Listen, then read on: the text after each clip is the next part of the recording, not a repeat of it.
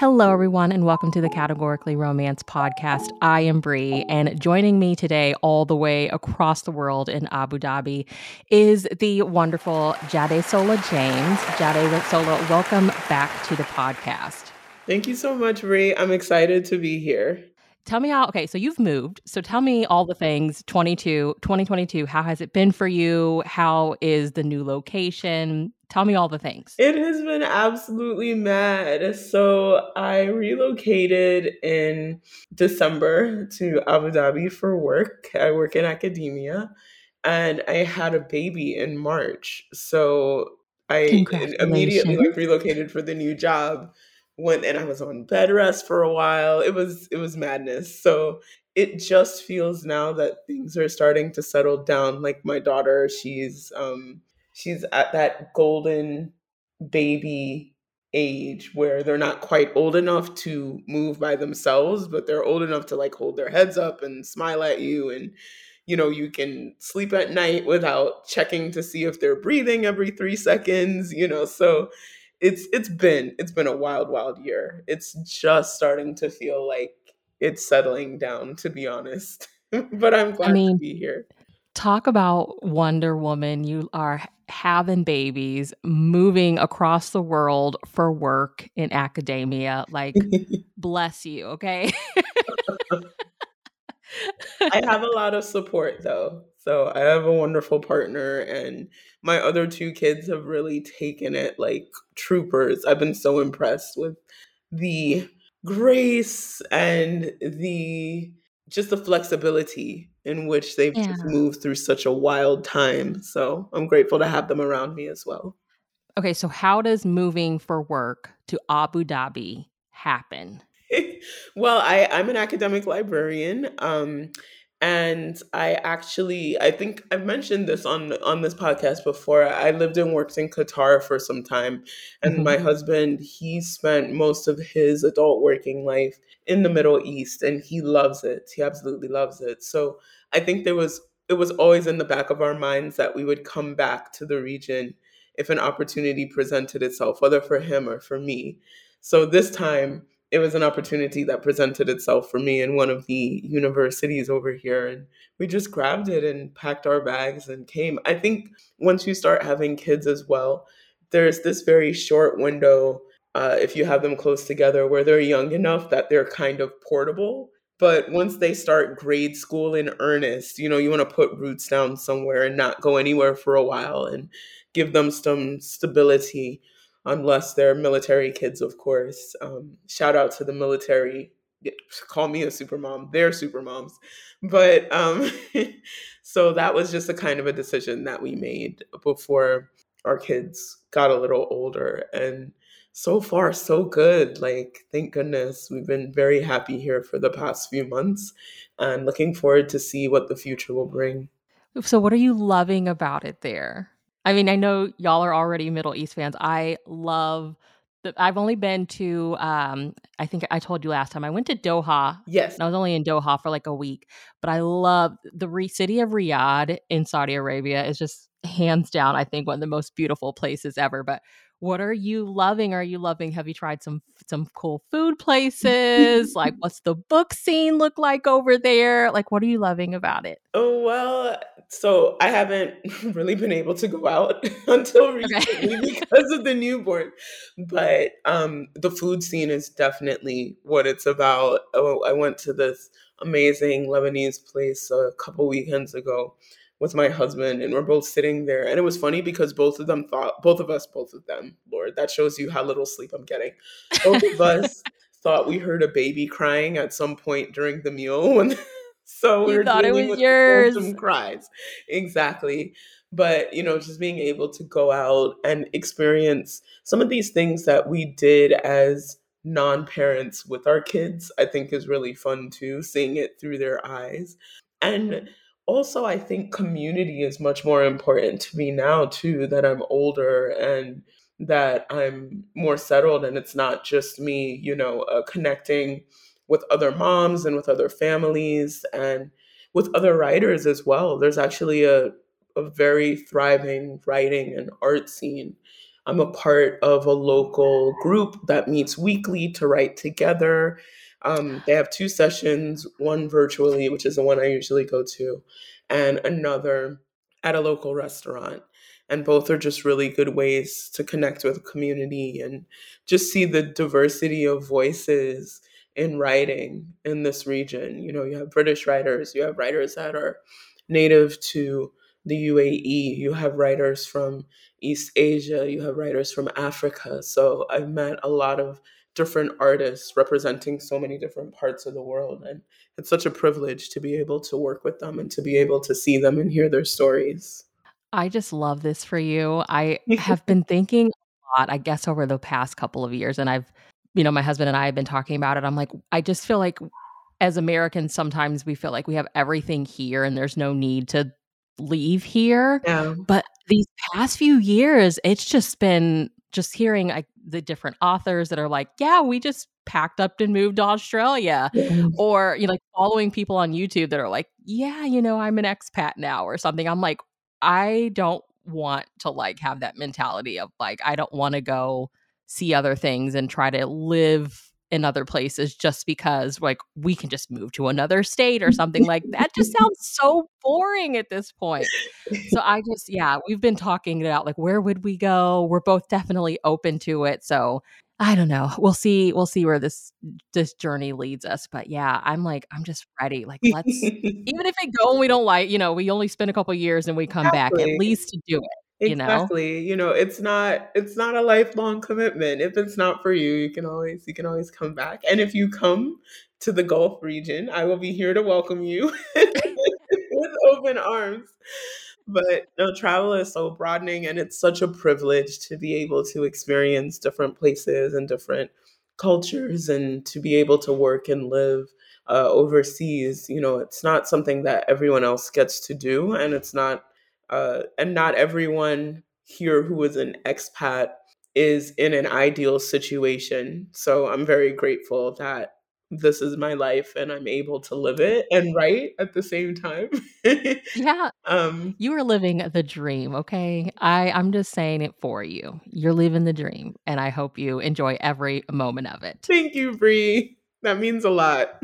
So, we're here to talk something you've been studying and researching, and I want you to talk all about it, but just a little bit of a background here, listeners. So, Aaron and I, we do have this Blaze project, kind of focusing on temptation, blaze, and dare, but even more bigger picture than that, just how marketing works in category. With that project specifically, we're trying to focus on the sex sells lines for category that unfortunately are no longer here. And it immediately came to me. I was like, Jadesola told us when we talked to her last time that she's been researching romance and women's fiction and how it's marketed. And it was like, if she's willing to talk to us, we have to have her come on and educate us. So for anybody that has not listened to the previous episode you on, will you kind of give us a background on all of your academic your work that pertains to this? Absolutely. So I am a librarian I was going to say by trade, but that's not really the word, but by occupation, I'm a librarian. And when I was doing my master's, I focused on book publishing, specifically women's fiction. And if you even want to get more into a subcategory, romance fiction. And mine was concentrated on women's fiction during the 19th century in the United States. And it's a very understudied area for various reasons that I won't get into because that's a whole nother podcast episode. But So you'll have to come back to get into the reasons, okay? exactly, to hear me rant possibly for 2 hours. But again, besides the point. Um, so I developed an interest in the way the market for romantic fiction was created, specifically in the United States. And it's interesting because the United States parallels the United Kingdom as well. You know, when things were happening over here, the same thing was happening in Great Britain. And a lot of the same stories and the same authors were repackaged and republished and reprinted and even sometimes pirated on both sides. But what was most interesting to me was how the market was created and how these books were given the appeal and the audience, and it just became a genre that grew and that turned into something else that birthed Harlequin, which of course, which produced Blaze, and is sort of the ultimate. When you say Harlequin, you're saying romance when it comes to romance writing. So Mhm. just that history and where it started. A lot of these romances started in periodicals, and the marketing and publication of these um, cheap novels and magazines and story papers. I think their success really lies in their distribution.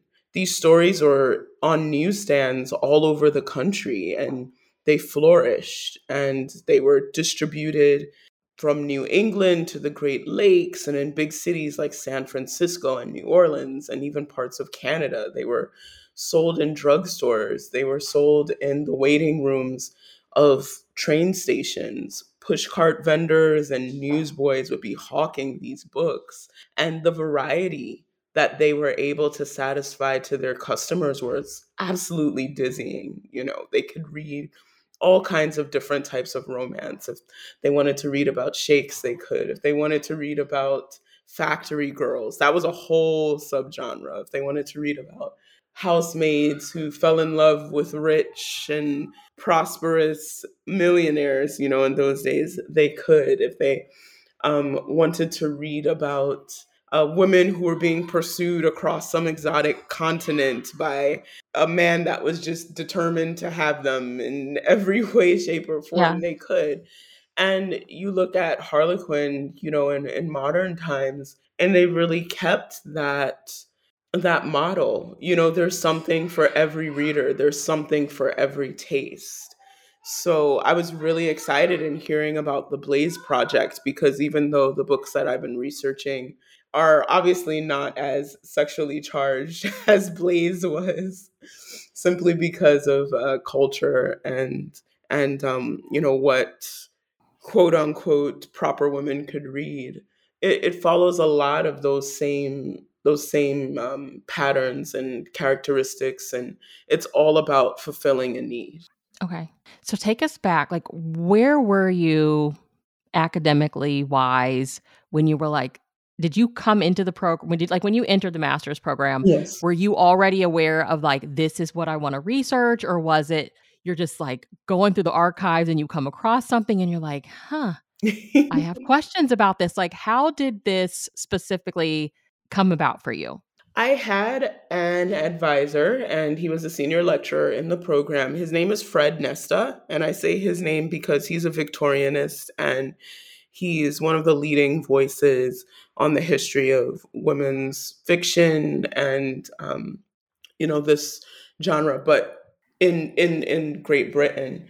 And he was producing some work that I read, and I just found it fascinating, just looking at the history of women, because I read romance novels, and I knew about different lines and different subgenres, but just looking at it from a marketing perspective and from the perspective of booksellers in those days and from ghostwriters, in those times, it was just fascinating to me. And normally, when you're in a library program, you're supposed to be, looking at aspects of library science and Mhm. information studies. But instead, I chose to focus on, something historical, which is the history of the book. And that's sort of what drew me into that. And it's a little bit of a stretch, but when you think about marketing and the way information spreads and the way information is passed from person to person, and the different ways in which publishers share this information and the different marketing techniques that they use, it's all part of the science of information and how it gets around the world and how it gets to the end user. So that was the justification I used for writing about book history in a library science program. I think it worked out. I think it worked out. Yeah. And then, of course, I went on to start a PhD, which I haven't finished. I'm not even halfway through. I don't want to think about that right now. But now, I can fully embrace the topic since it's a history, since it's a history degree. Okay, so you're gonna continue to kinda just build upon the work you've already looked into, already done? Yes, I wanna expand on it. There's so many different things I wanna touch on. I would love to touch on the history of romance literature in the Black community, and there's a lot of wonderful history there to explore. I would love to do a deep dive into Harlequin and its marketing techniques over the years because, Yes, yeah, and come talk to us about it. yeah, I mean, I'm gonna I have a little bit that I looked at today that I wanted to talk about, um, and specific to Blaze as well because Harlequin they have it down to a science. Like I take my hat off to them, and they've had it down to a science for decades and decades, and it's such a privilege to be able to write for them and be on the author end, but also be able to see what they're doing on the marketing end as well. So, why do you think there hasn't really been much r like, academic focus on the romance genre? So there are a lot of schools of thought as to why. Just generally, scholars not taking women's fiction as seriously as they do other genres. You know, of course, there's a very feminist angle there that I think has some truth to it, and also the assumption that romance fiction is formulaic in a way that only someone who does not read them can assume. Yes, they follow similar patterns. Yes, they use tropes over and over and over, but the uniqueness of the writing in and of itself and the distinct voices of the authors and the lines and the publishers themselves are something that aren't as considered. And you know, the truth is that in academia, women's fiction just isn't as valued or and it isn't taken as seriously. So it's seen as more disposable. It's seen as more just like cheap entertainment that's just there for a moment and then discarded. You know, it's like, okay, they all read the same, you burn through all of them, and then they're done. It hasn't really left um, a significant mark on literature or any such thing. So I think that's why it gets ignored a lot in academia and in academic circles, and it's not studied as much. But that is changing. That is changing. You know, Yeah. if you do a deep dive like into the research and look, there are several leading scholars that are talking about women's fiction, specifically romance fiction, how it relates to feminism, how it relates to love, how it relates to sexuality, and how it relates to marketing, you know, which is what we're talking about today. So there are some very interesting studies out there. And if anyone wants like a long list that, you know, they may never get to, feel free to reach out to me. I'll share a reading list. So I guess I wanted to ask you, since this is part of the Blaze project, why the Blaze project? Okay, so I was hurt, okay, when Dare was closed, As and I've we been all thinking were. about As this. we all were. We Can we have a moment of everybody was. silence for Dare? Just like A moment of silence, okay. Hear me out. Hear me out.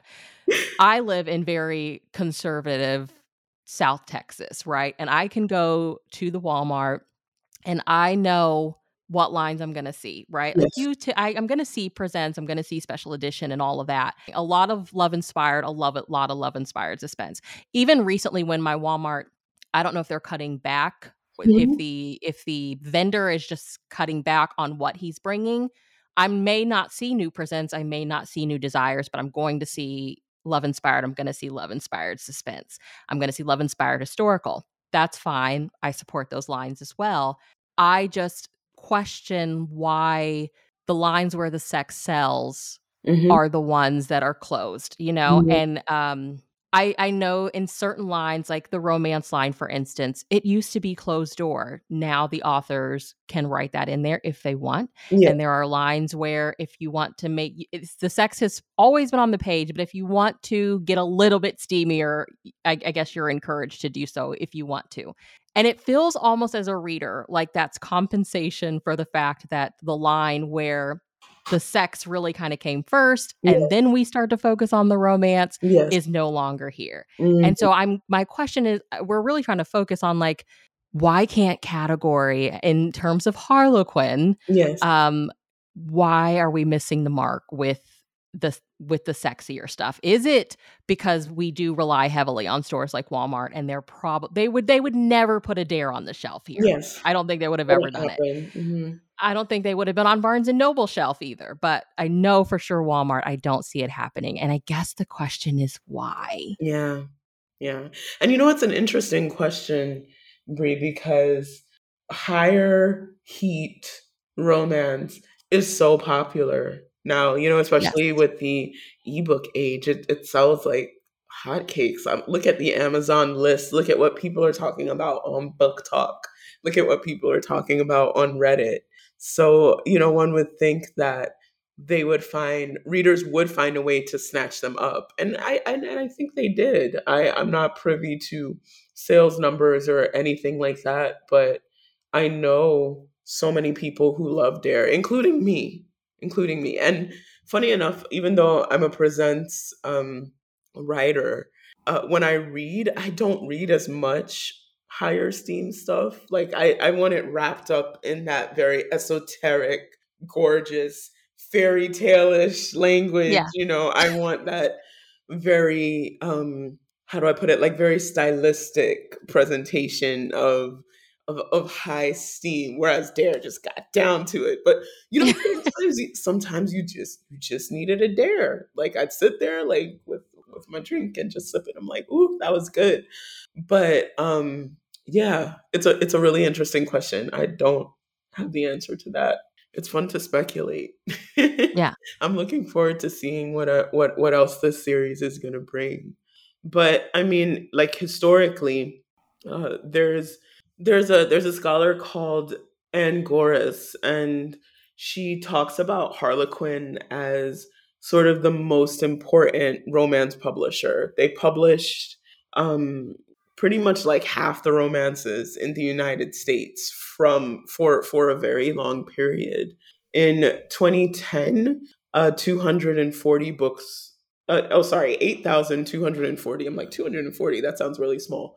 8,240 books were published under the category of romance, and 469 became national and international bestsellers.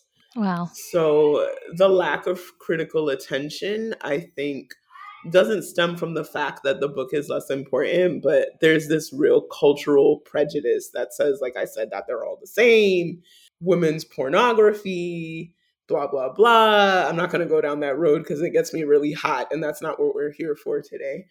But. This is your show, okay? Whatever you wanna share, you share, so But I mean, that that very recognizable look, um, I think a lot of critics equate that conventionality to inferiority. They call it a lack of originality. They call it, typical and expected and basic. And but it's just not. It's just not. I see it more as publishers and writers catering to reader expectation and catering to what readers love and catering to that escapism and that element of just treating themselves that readers have. So Blaze, of course, was brought out as a very sensual line, and the couple is often in some state of undress on the cover. The heroine is usually not older than her early 30s. The hero, and I say heroine and hero because when the Blaze line was out there, we didn't have a lot of the queer romance, unfortunately, and now that, thank God, is coming onto the market. So when I say hero and heroine, that's what I mean. And the hero basically just never hit 40. But to reduce the romance novel to just those elements, you miss so many nuances and so many subtleties. Like if I could ask you, Brie, why do you like Blaze. Oh gosh, they are sexy, Hmm. fun, and they do have, like, this flirty element to it Yes. that I just think I don't know, like, I came to romance late, so I'm, like, discovering a lot of them now, Yes. and that's just the feel that I get, and they're not, like, all they're not, they could be, like, the person next door, you know? Yes. I Yes. like that. Yes, exactly, exactly. And while I write presents and I love them, I love Blaze for the same reasons. Like they were funny. They're funny. Yeah. Like presents can be funny, but in a very different way than Blaze. Blaze just had like a grittier feel to it. I'd read a Blaze set in New York City, and as a New Yorker, I would recognize some of the elements there. Like for this podcast, I pulled out some of my old Blazes, and one that I read just had this really funny scene with a girl who's coming to New York, and she's moving her stuff up to a walk-up apartment. So she drags her first suitcase up like 3 flights of stairs, and she gets to the top. And then she gets in an altercation with her boyfriend over the phone. So she completely forgets her other suitcase. So she comes back down the stairs and she sees NYPD police like in front of her suitcase about to blow it up because they It looks like a bomb yes, threat, you know, it's a bomb yes, threat. it's a bomb. Suspicious package. He's absolutely mortified. So, and then of course, the passerby on the street are getting involved, and they're like, "Let her open her bag. Why do you always got to be so, so extra and this and that?" So she opens her bag finally, and then of course it's full of the most frilly, ridiculous underwear possible. So and the cop is a real D-bag. So he's like going through her underwear like piece by piece. And of course the underwear makes an appearance later in the story when she and the hero meet up, and it's, just very, but like you said, it's just very sexy, it's very flirty. And when I was doing research, there's a scholar on marketing and women's romance. Her name is Pam Dungy, and she specifically talked about the Blaze line. So a lot of what I'm going to say today, like historically, I got from her. And she said that Donna Hayes, who is president of Harlequin, um, she cited that 22% of American women were between 21 and 34. So 22% of the women in America were between there. And Okay. their readership demanded for more sexy editorial. So and Blaze was also written in and from the same world. If I can just take us back to sort of like the late 90s, early thousands, to women who were watching Sex in the City and sipping cosmopolitans, and they just had a very modern, empowering woman approach to sexuality. So there was that element of lust, but women were doing the lusting too, and there was that element of mystery that's always been there when it comes to the hero. But now the male was allowed to be a little bit more relaxed, a little bit more down to earth, and you had cowboys in the line, and you had firefighters, and you had just these really strong male but strong female characters as well. And they weren't strong in the way that they had been, I would say, like in the late 19th and early 20th century, where they were just more I guess sassy. These heroines are stronger in other ways too. Like they're like career women with hopes and dreams for themselves, and they own their own sexuality, and they're on dating apps, and they're dating multiple guys until they settle down with that one true love that brings them the happy ending, because of course in romance there always must be a happy ending. Yeah. So they wanted to create love stories that women would recognize. And it was marketed as their sexiest series yet, So you have this intersection of fantasy, of course, and both the male and female gaze, and playfulness and innovative plots.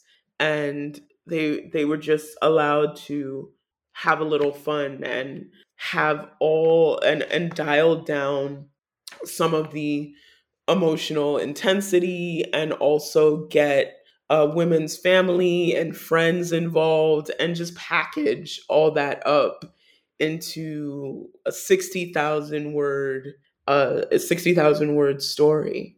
So, yes, it was formula fiction, it was standardized, but its purpose, we got to look at its purpose. And that's why Harlequin has been so successful, right? They just had this singular focus on escape and entertainment. Yeah. And their catch line is, we've got something for everyone. And yes, Yeah. while Blaze was incredibly, an incredibly sensual and sexy line, it always comes packaged with this emotional romance that parallels the sexy good times. And even Dare had that too. There always just was like a deep emotional connection, even along with the more erotic elements of the story.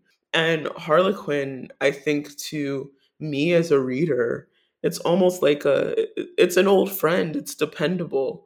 The stories are new, they're fresh, the voices are new and fresh, but I always know, I'm going to open the package and get exactly what I came for.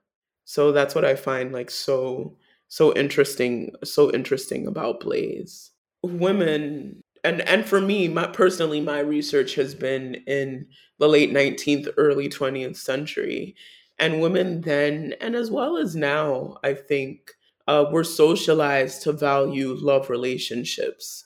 They were socialized to want and to value courtship and marriage and commitment. And they were socialized to see the man as a bit of a mystery, But as romance has progressed and as lines like Blaze opened up, they broke those expectations a little bit. That marriage and courtship weren't always the end game for every heroine, and the man wasn't always such a mystery, except in Yeah. presents. We love our mysterious men. Harlequin presents. We do. Well, I find that interesting because I was listening to a podcast some months ago and they were talking about how, we're living a lot longer now. So there's not like this rush to get married at like 18 anymore, because by the time you're 30, you may be like, I can't stand this person, So now it's like people are waiting until their 30s or 40s to get married, because we're living a lot longer. So to know that like that came out, especially after Sex in the City, which I think was like the first time on television we saw like women unapologetic about the sex and the relationships that they were having. It just makes total sense that we would see that reflected in the genre. So did you come across anything like how did they market this when it was coming out? Did you come across anything with that? Oh yeah, like I reading up on this, I just gave me like a newfound respect for Harlequin. I'm like, y'all had this locked down. Shout out to the marketing people and the Right? sales. Right? So now I am not a marketing person at all. Disclaimer. I study how romance books are marketed, but I may screw up some of the language. So if there's any business person or marketing, Forgive us. Okay, forgive forgive us. us. And feel free to write in and send us a correction, which we will lovingly share with Yes. everyone. But so according to what I looked at, so Harlequin in the Blaze era and beyond and before, they used integrated marketing, which is called IMC strategy.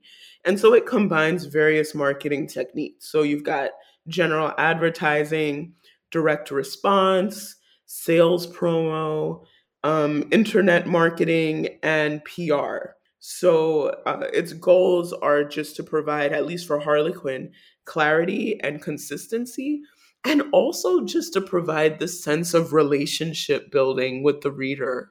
Um, I read something once that's really interesting, and it says that it's easier to keep the readers you have than to get new ones. So, Ooh. yeah.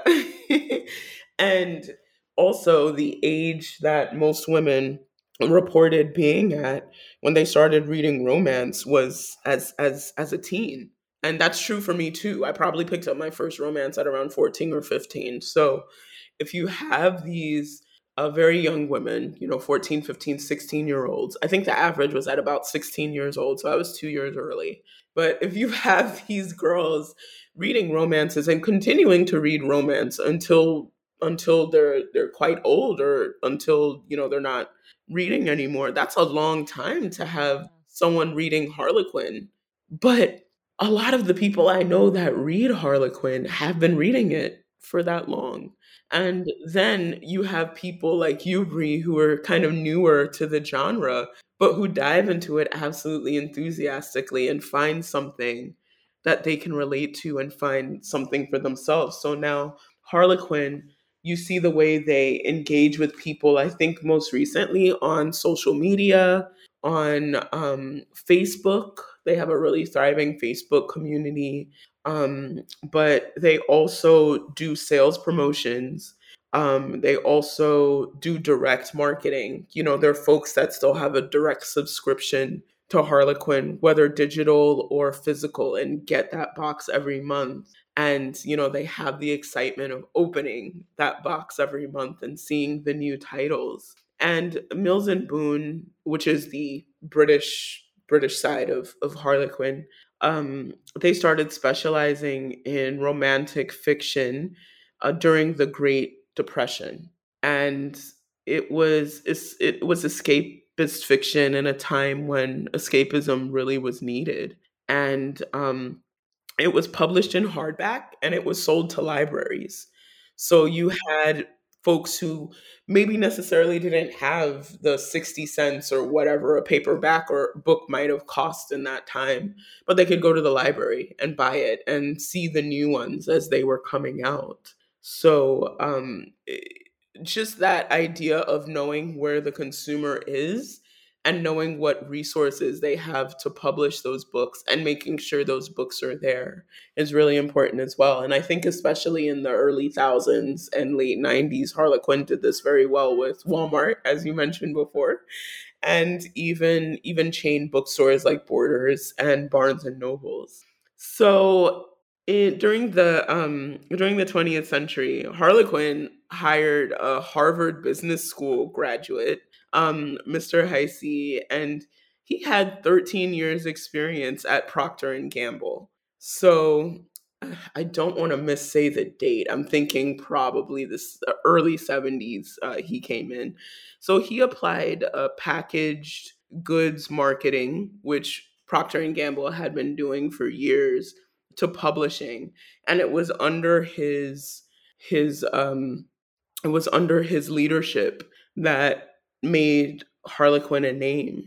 So distribution was so important, and he was selling the books in the same places as other things. So finding out where women went and making sure these books were right in front of them too. So drugstores, supermarkets, in some cases department stores.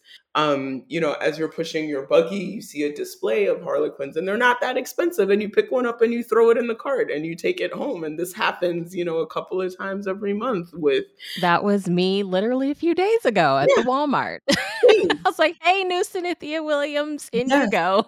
yes, yes. And the Walmart piece is so important because think of how many Walmarts there are in the United States Yes, yeah. and how many eyes are on books. And these are the people who may not necessarily have a Harlequin subscription, or may not want one, or may not be able to afford one. But it's when they have, when they're shopping and they see a book and it's 4.99, or it's on special and it catches their eye and it's a line that they love, toss it into their shopping cart and take it home.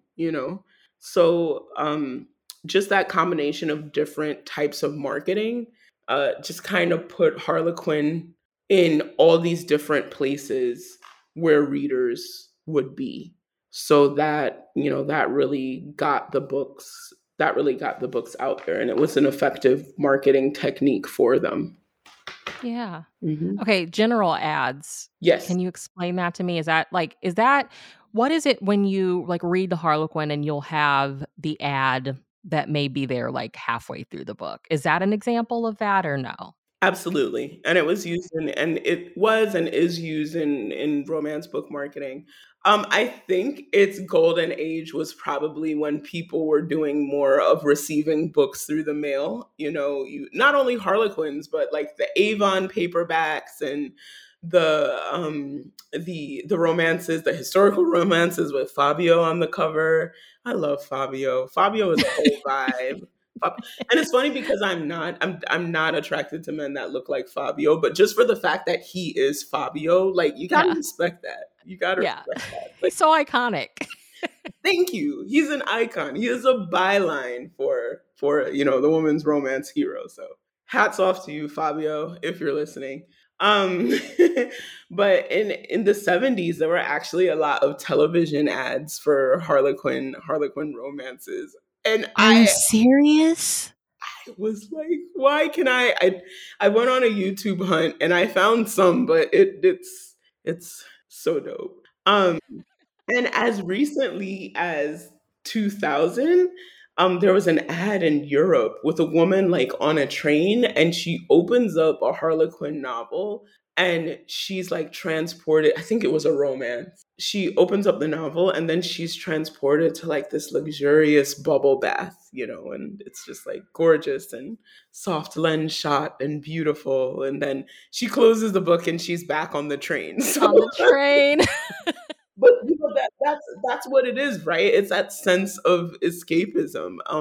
The term armchair travel gets used a lot when we talk about Harlequin Presents, which visit every imaginable country you think of, and the stories are written very stylistically. You're not going to deal with anything that's going to get in the way of your enjoyment of the story. And yet the places still feel very real and have elements of life there that people who live there will recognize, even though the place might be slightly prettier than it actually is in real life. So and that's the skill of the writing and the editorial department. So definitely kudos to them.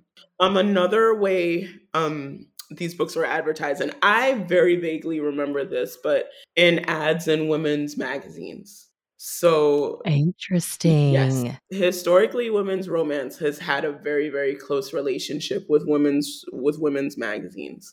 So you have full page, beautiful, colorful ads, ladies' home journal, and other magazines that are popular in North America. So right next to articles about that deal with domesticity and being more attractive to the opposite sex, and again this very like aspirational sort of fantasy life, you got a Harlequin in there. And then in other books, there are ads in the books themselves. There are ads that tell you what's coming. You might be reading a Harlequin uh, historical romance, and then there's like an ad for a heartwarming in the back, or you're reading a Presents and there's an ad for like a new Desire series in the back. Or it's like, oh, here's a sneak peek at so and so's new romance, and then there's an excerpt there in the back of the book that person is reading at that moment. So that's another advertising technique to bring new readers in and to kind of whet the appetite of those who are already fans of that particular line. So those are all ways in which advertising works. And I think women advertise them themselves. If you look on Goodreads, on Reddit, on other forums, there are readers there who are recommending books to each other. I got in a deep dive on Reddit the other day because I discovered like book recommendation subreddits. And it's basically people who are saying, well, I need this. I need a good romance with just one bed. I want a lot of cuddling. I want like a good hurt comfort scene, and people are just spitting out their recommendations and the answers, and you can be there for hours because I was. So, and you get some really good recommendations that way. So, word of mouth is another way that we hear about these books as well.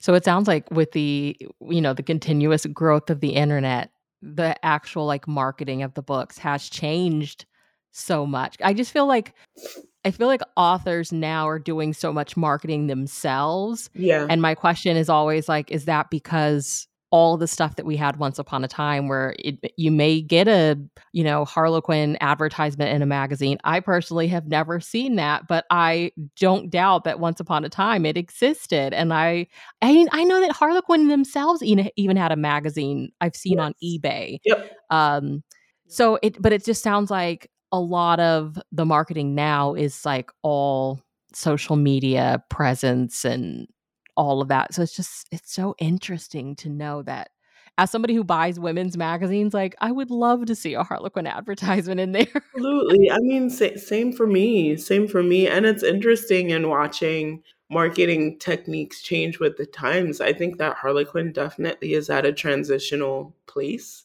where they're balancing where they're asking themselves, okay, where are the readers? Are they on social media?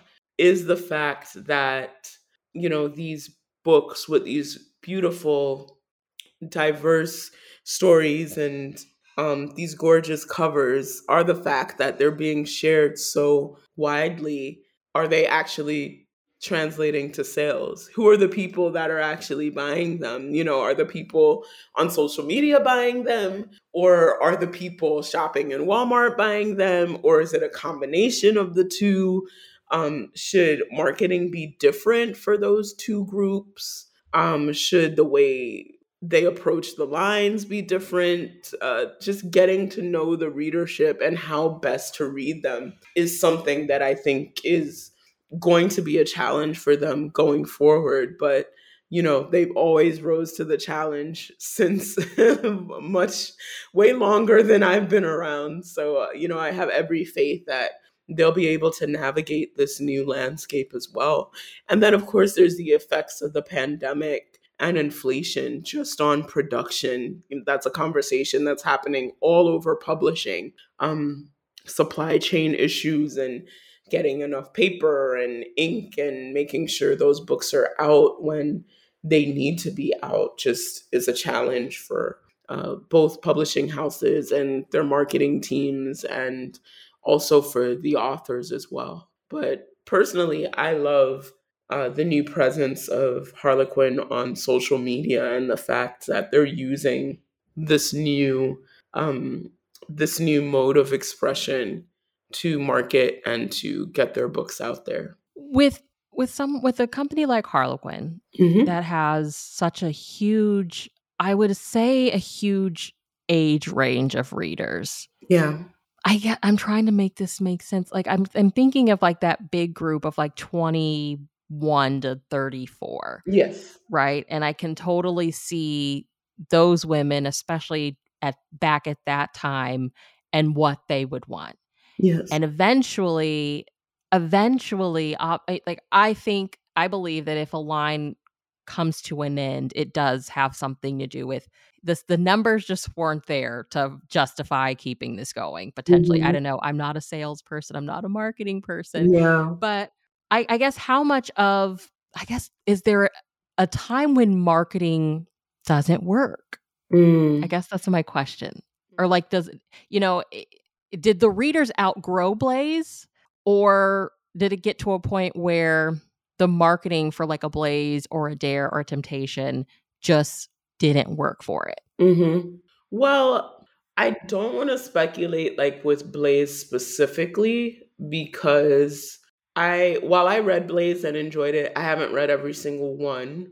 I haven't done like a deep textual dive on every single one, but in marketing in general, something that companies or producers of any type of thing, something that often ricochets is when they mess with the formula, right? So, for example, Coca Cola. they've gotten trashed every single time they tried to change the original formula. And no one even knows what the original formula is because just I don't think I firmly believe no one remembers what it tastes like. But just change one little thing and just like, oh, I blah blah blah. And there's always someone lamenting on Twitter or on BuzzFeed about how something doesn't taste the way it did 20 years ago, right? So you've got that unique challenge of giving readers what they love, but still keeping the books feeling fresh and not dated, or like that cohesiveness is important. And it's something that came up and up, something that came up again and again when I was researching romance fiction, and how it grew and how it was marketed. But that sort of consistency in story, consistency in feel, consistency in heat, heat level. It needs to be dependable, and it needs to be what the readers expect. And the idea is you build a readership based on the fact that they like that one consistent, dependable product. I love that. Okay, so one of the conversations that we had recently with author Sarah Mayberry, who wrote a few Hmm. Blaze titles, I think 12, she was saying basically the same thing. Like, unfortunately, Blaze was too broad. Mm, Whereas, like, for us presents lovers, you're going to get that fairy tale yes. fantasy, Yes. the emotion, Yeah. there's some steam. You know what you're going to get. But with a line like Blaze, it was too big. But then I think of Dare, and I'm like, well, Dare didn't have cowboys and cowboy vampires and all of that. That's Like, true. it felt very true to, okay, this is the reader expectation and this is what you're going to get. That's true. I wonder for Dare here in the States, it was digital only. Mhm. How does marketing and digital only kind of work together? Or do you have to have a stronger marketing if it's digital only, you think, or no? That's a really good question. I think with digital only, it's making sure it's easily accessible to the reader in a format that they can use like very easily. Like for example, a lot of the indie authors who write higher steam romance or erotica, more in the vein of Dare, they're all on Amazon. They're easily accessible, one click buy, or on KU, or you can just buy them. And but on the other hand, distribution is super important as well. Like it makes me think of like all the paranormal romance that I see on display in Barnes and Noble and in other bookstores, all the vampire romance, and how it's was so heavily saturated like within bookstores and easily reachable. It's interesting because Dare was there, but I think almost every Dare I ever bought was because of a recommendation in the back of another book. It wasn't necessarily because I was seeing a lot of advertising for Dare. Yeah, in any given place. So yeah, that's a tricky one. I'm not sure. I'm not sure. Ooh, I have Did Sarah offer any enlightenment as to how marketing works for Dare? Because I could speak a lot about Presents, but not necessarily Dare since I didn't write for them. Okay, talk about marketing for presents because like you said earlier, like, and I think it's so true. Like we've Mhm, even thought about this with the podcast. Like we probably have all the category listeners that we're actually gonna get, like mhm, mhm. so the importance of getting your audience and keeping the ones you have. Yeah. But like we're always like screaming from the rooftops of people like you need to read this title. And I think presents is a line that, like, if you're new to category, you Yes. should give this a try, right? Yes. If you decide, okay, too much steam isn't for me, like you can Yes. read certain presents and be like, okay, this is too much. Let me maybe try this line or something Yes. like that. Yes. So, marketing wise, how do you feel? I mean, because people think of presents when they think of Harlequin, which Yes. the That is romance true. line's actually older, but presents is like the iconic line. That's So, true. That's very true. how do you think we've nailed it with presents? I think I think their age probably has a lot to do with it. You know, there are people reading. There are people that I know personally who are reading presents in the 70s and 80s that are still reading them now.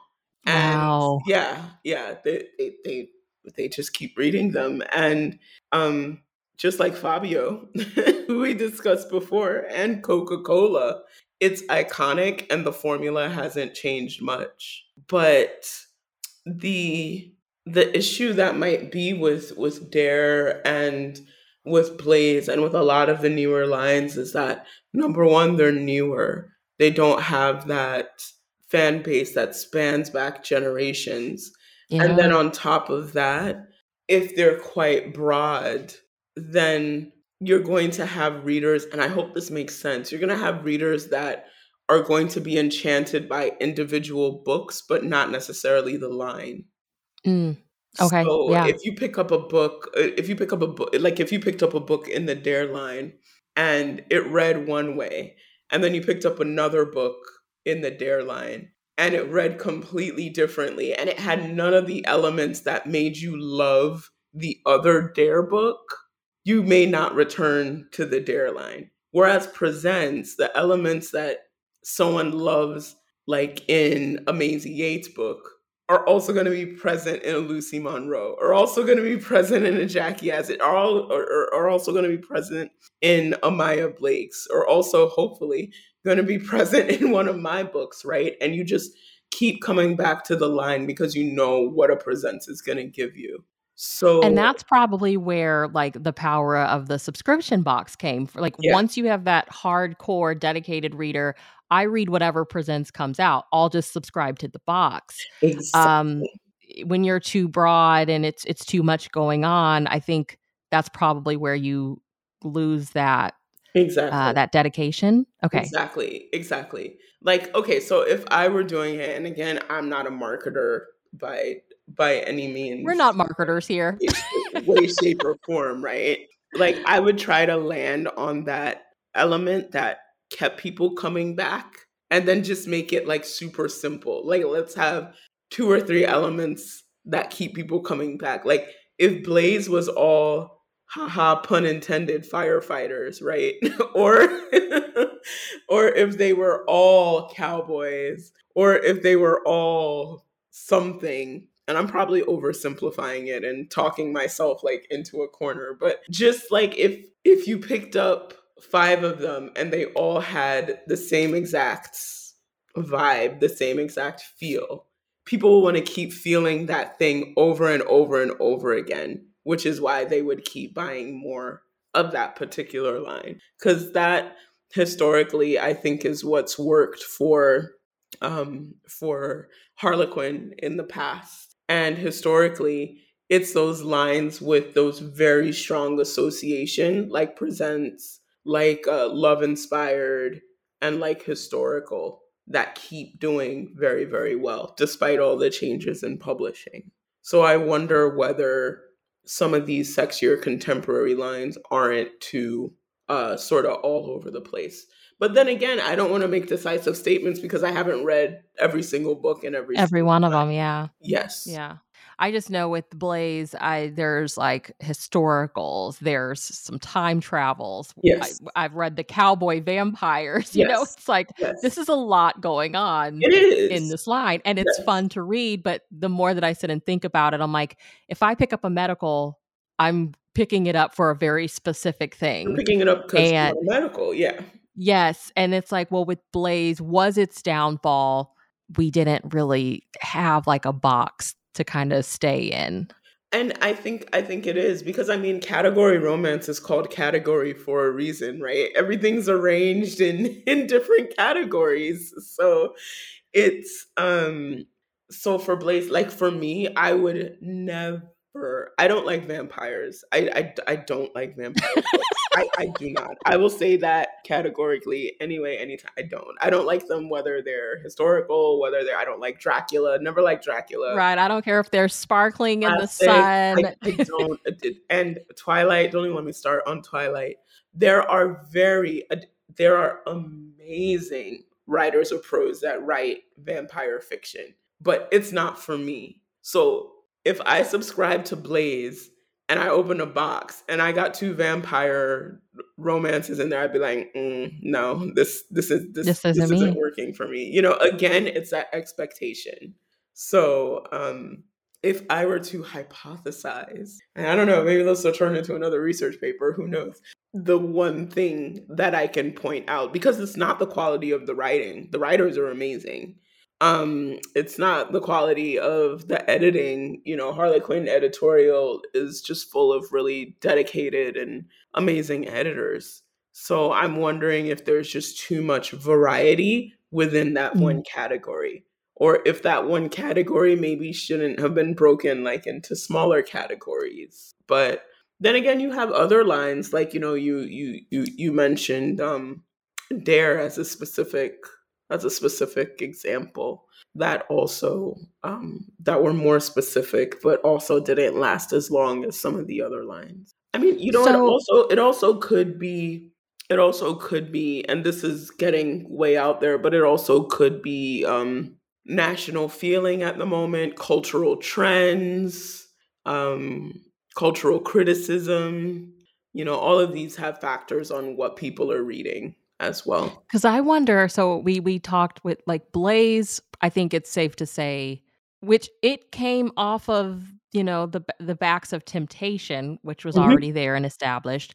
And then Sex in the City happens, and then boom, we're getting Blaze. And then I wonder how much like 50 Shades kind of inspired Dare, but that felt Mm, like such a quick thing, yeah, like people still talk about 50 Shades, but it just felt like, I don't know, Sex and the City people like still talk about all the time, and yeah, like 50 Shades, it just felt like it had its moment. So I wonder of that, did that desire to like put out something that pushed the limits a little even further than Blaze, yeah. did it just like come and go really quickly? Like, okay, it's time to move on. Yeah, like 50 Shades was very flash in the pan. Like you're right. Like it was there and everyone was reading it and then it wasn't. That's a really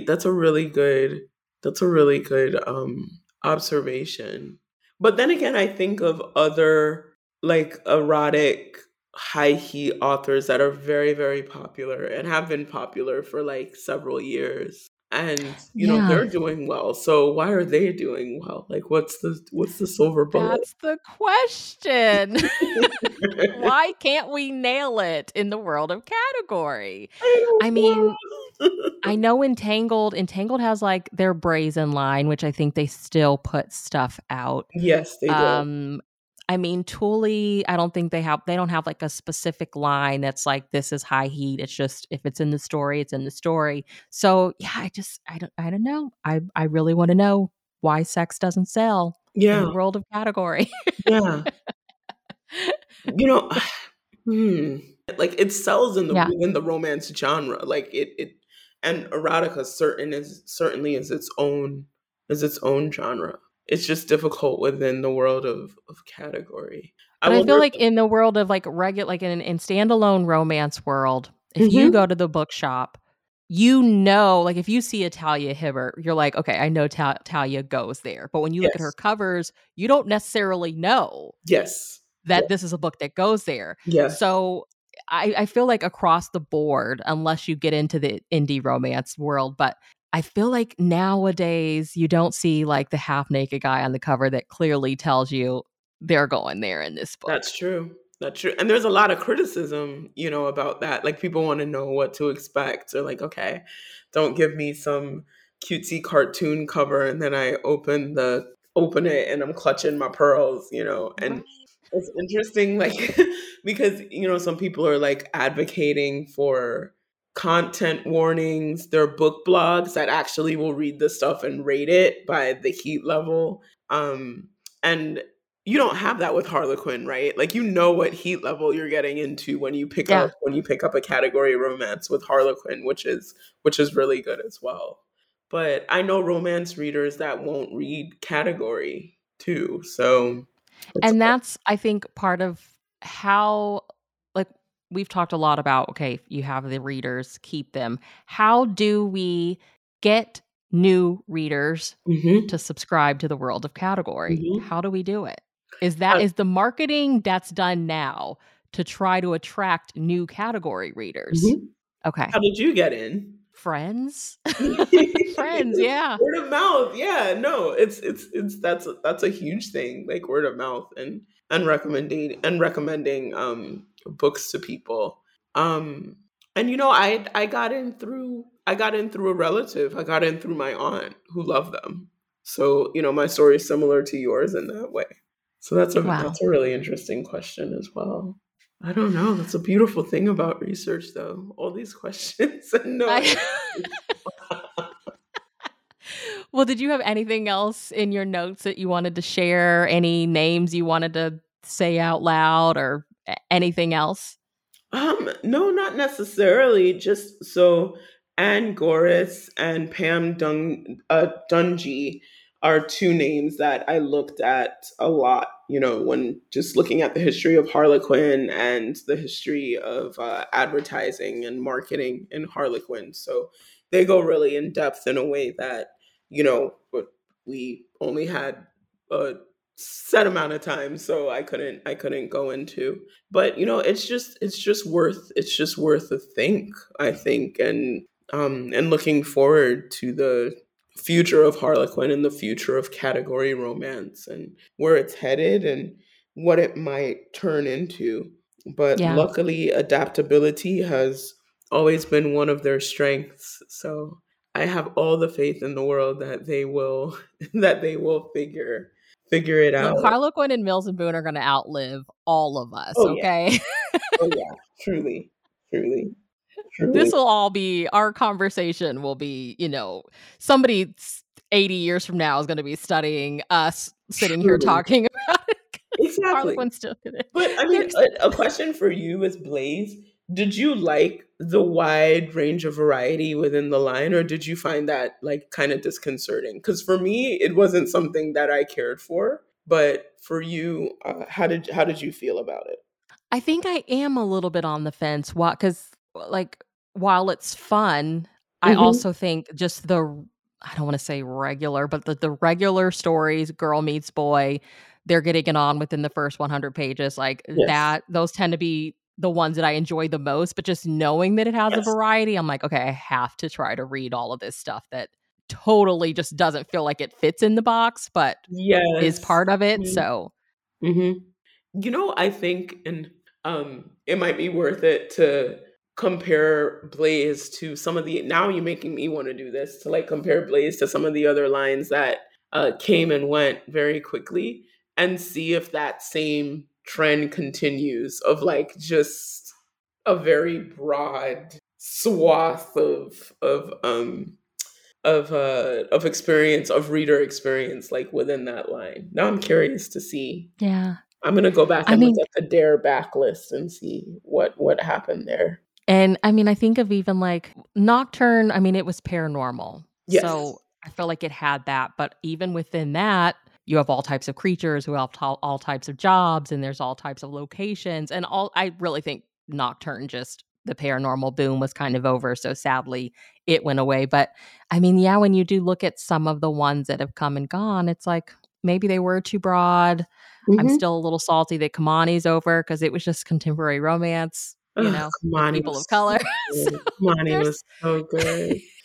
Oh, so iconic covers, beautiful I story. know, I know. Some of the best covers I feel like in romance came from Mhm. Kamani. So what are you working on in the presents world or just writing in general?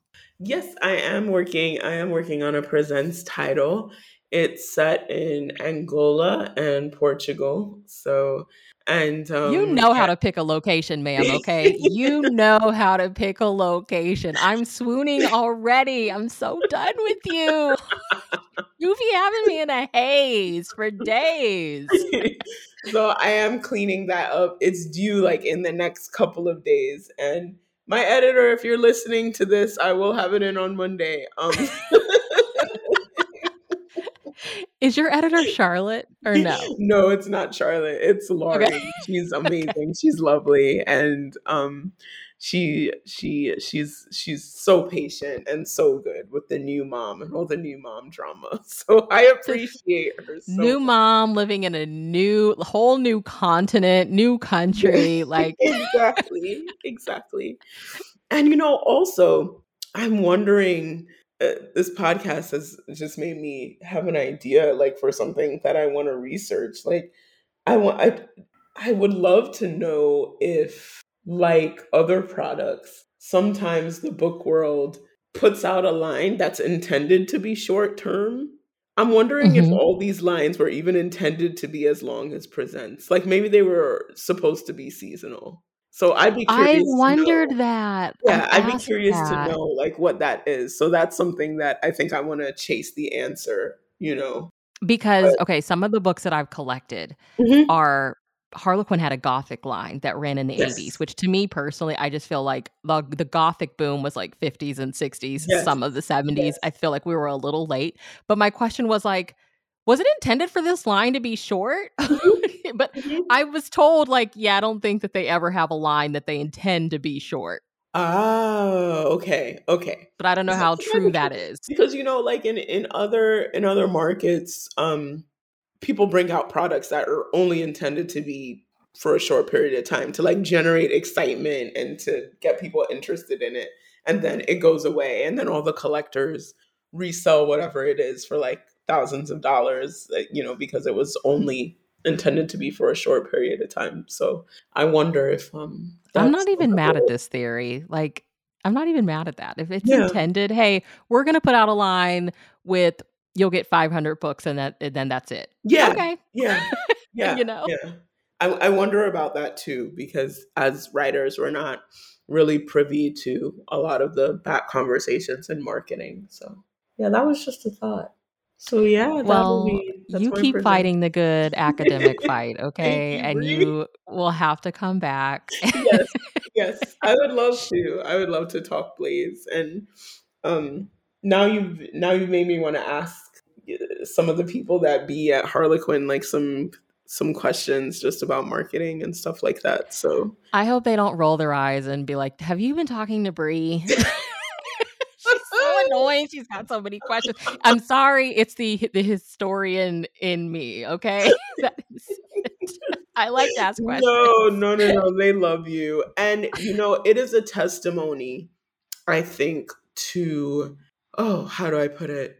To how just mm, to the significance of the role that Harlequin has played in a lot of our lives as romance readers and as consumers of fiction. So any Well, you speculation we're doing is compliment. it's just out of love. Yes, exactly. Exactly. Well, Exactly. you touched earlier about, like, wanting to kind of do some research into Black romance. Is there Yes. anything specific you're wanting to look into there, and, like, what inspired that?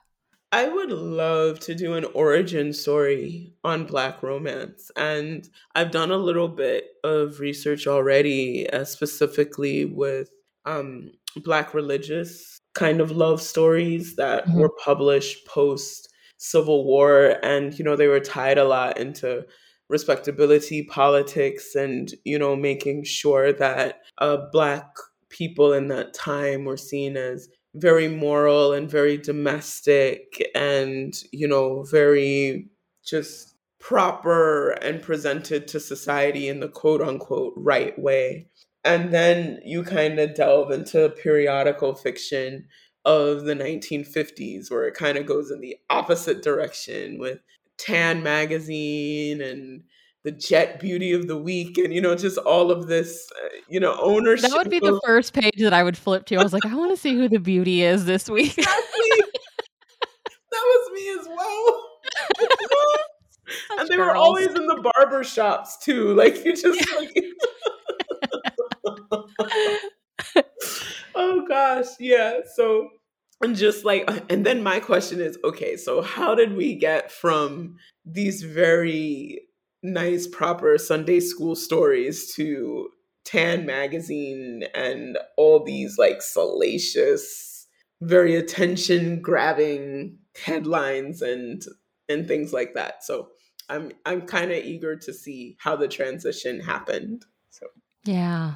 I always wonder, like, what we were like, I think of my grandmother, she was born in '39. So I'm Mhm. like, what were they reading as, like, teens of color during her day? And I'm sure it was just, Yeah. like, whatever, but everybody talks about, like, the malt shop books and stuff, and I'm like, but none of them were kids of color. Yeah. So, Yeah. Yeah. like I mean, I think the sad reality, and this is probably like going to be another podcast in and of itself. I think the reality is that a lot of people weren't necessarily reading books about people of color in that time. They were reading what was available, what was being sold, what was being given in school. And there are some 19th century works of fiction and even works of art that are written like where the subjects are white and the setting is like a completely white setting, but it's a black author. So there was a mm. romance book, 19th century. The name is escaping me now, but it was a black woman that wrote it, but it's actually like a Regency novel, like a white Regency novel. And to read it, it's a very mediocre novel. It wasn't great, but people bought it. Like it sold well at that time, but it was a black woman who wrote it. So just Oh my wondering how gosh, I'm many more blanking. people must have been There writing like that. 'Cause Harlequin had, like, an old Regency line, and there was a black woman that wrote Hmm. for that line too. Hmm. Yeah, I'm blanking on it. We've all, like, hauled the book. There's a parrot on the cover. The heroine's got, like, beautiful red hair, but yeah, the Yes. author was Yes. a black woman, so Yes. I wonder how Yes. much of that actually happened Exactly. that we don't know Exactly. about. And even now, just like going into global stories too, not just Black American stories, especially with the Presents line. You've got heroines from all over the world, and now they are being written by people who are representative of those cultures, as well as some of the older books who were written by white authors. So Mhm. it's interesting to see, and it's awesome to see that representation going forward as well. Well, I promise I'm gonna let you go, but I just had a thought. Sure. So I feel like I tend to think very North American. Hmm. How does all of this pertain to readers all over the world? Like Mm. how do you as a presents author market or try to connect with readers in like South America or Hmm. where you are in the world now or thank you you've been setting your stories in African Yeah. locations Yeah. readers there, how does the marketing work globally, you think? Is that really, like, the beauty of social media? It's the beauty of social media, but it's also, I think, representative of Harlequin's dedication, at least, especially for the Presents line and getting their books out all around the world. So for Presents, they sell translation rights to all sorts of different countries. Like I have my first book, Redeemed by His New York Cinderella, which is my first Presents book. I saw it on a French site and people had reviewed it, and it was just so funny to see like my book being reviewed in French. I had to In like drop French? it in Google Translate because my French is trash. And they're in Sweden, they're in France, they're in Japan. There's manga that feature Harlequin titles. So I have to give Harlequin serious kudos for that, like their dedication to getting their books around the world. But then again, even the English title books, Mills and Boone was read so widely, and I say Nigeria because that's where I'm from. In Nigeria by schoolgirls, and they would get the UK version. Of course, Great Britain is closer to Nigeria, but Mills and Boone is a household name over there too. And, young women were eating them up. And I actually had a reader reach out to me via Instagram the other day, and she was talking about the royal baby, He Must Claim, which features, it actually doesn't take place. America is not touched at all. Europe is not touched at all. The book takes place completely in Nigeria and in the Seychelles, two African countries. And she was saying, it meant so much to me to see um, my country represented in a Mills and Boone book, and it Yeah. made me really homesick. She's like, "You really brought the place to life for me," and I was like, "Oh my god, this is why I do. This is That's why why I you do. do it. This is why I do what I do," and it just meant so much. It meant so much. So I love that. globalization, I think, is key, and also social media, of course, helps carry the books around the world too, and also some of these gorgeous covers that are really representative of like diversity and what the world looks like now. They get a lot of buzz on social media. So readers who maybe never have picked up a Mills and Boone book might pick it up because they see that a heroine is set in their home country, or it's a Bollywood love story, or it's in Nigeria, or it's somewhere else. So that's really exciting I for me to love see. that. I love it. I did the ancestry genealogy DNA like years ago, but they're constantly updating it with Oh like the yeah. new science and stuff. And I got an email recently like m- most of my breakdown is from Yes. Nigeria. And I'm like, I'm Yes. Nigerian. I text my mom, I was like, we have to go. We're Nigerian. So I love that. I was like reading your book. I was like, okay, so this is where I'm from. This is me. Yes. This is me. No, but it's true. It's really beautiful and it's really exciting. And I see it as fiction of the diaspora, and that includes Africa. It includes the Middle East. It includes North Africa, the MENA region. It includes North America. It includes Canada. It includes Latin America. Just that spread all over the world. The fact that it's being acknowledged in fiction and background and ancestry has become part of characterization is just really beautiful to me. And of course, I still love my Greeks and my Italian billionaires and everything that makes presents what it is. It's You're such a incredible. presents writer. You're such a I presents love writer. presents.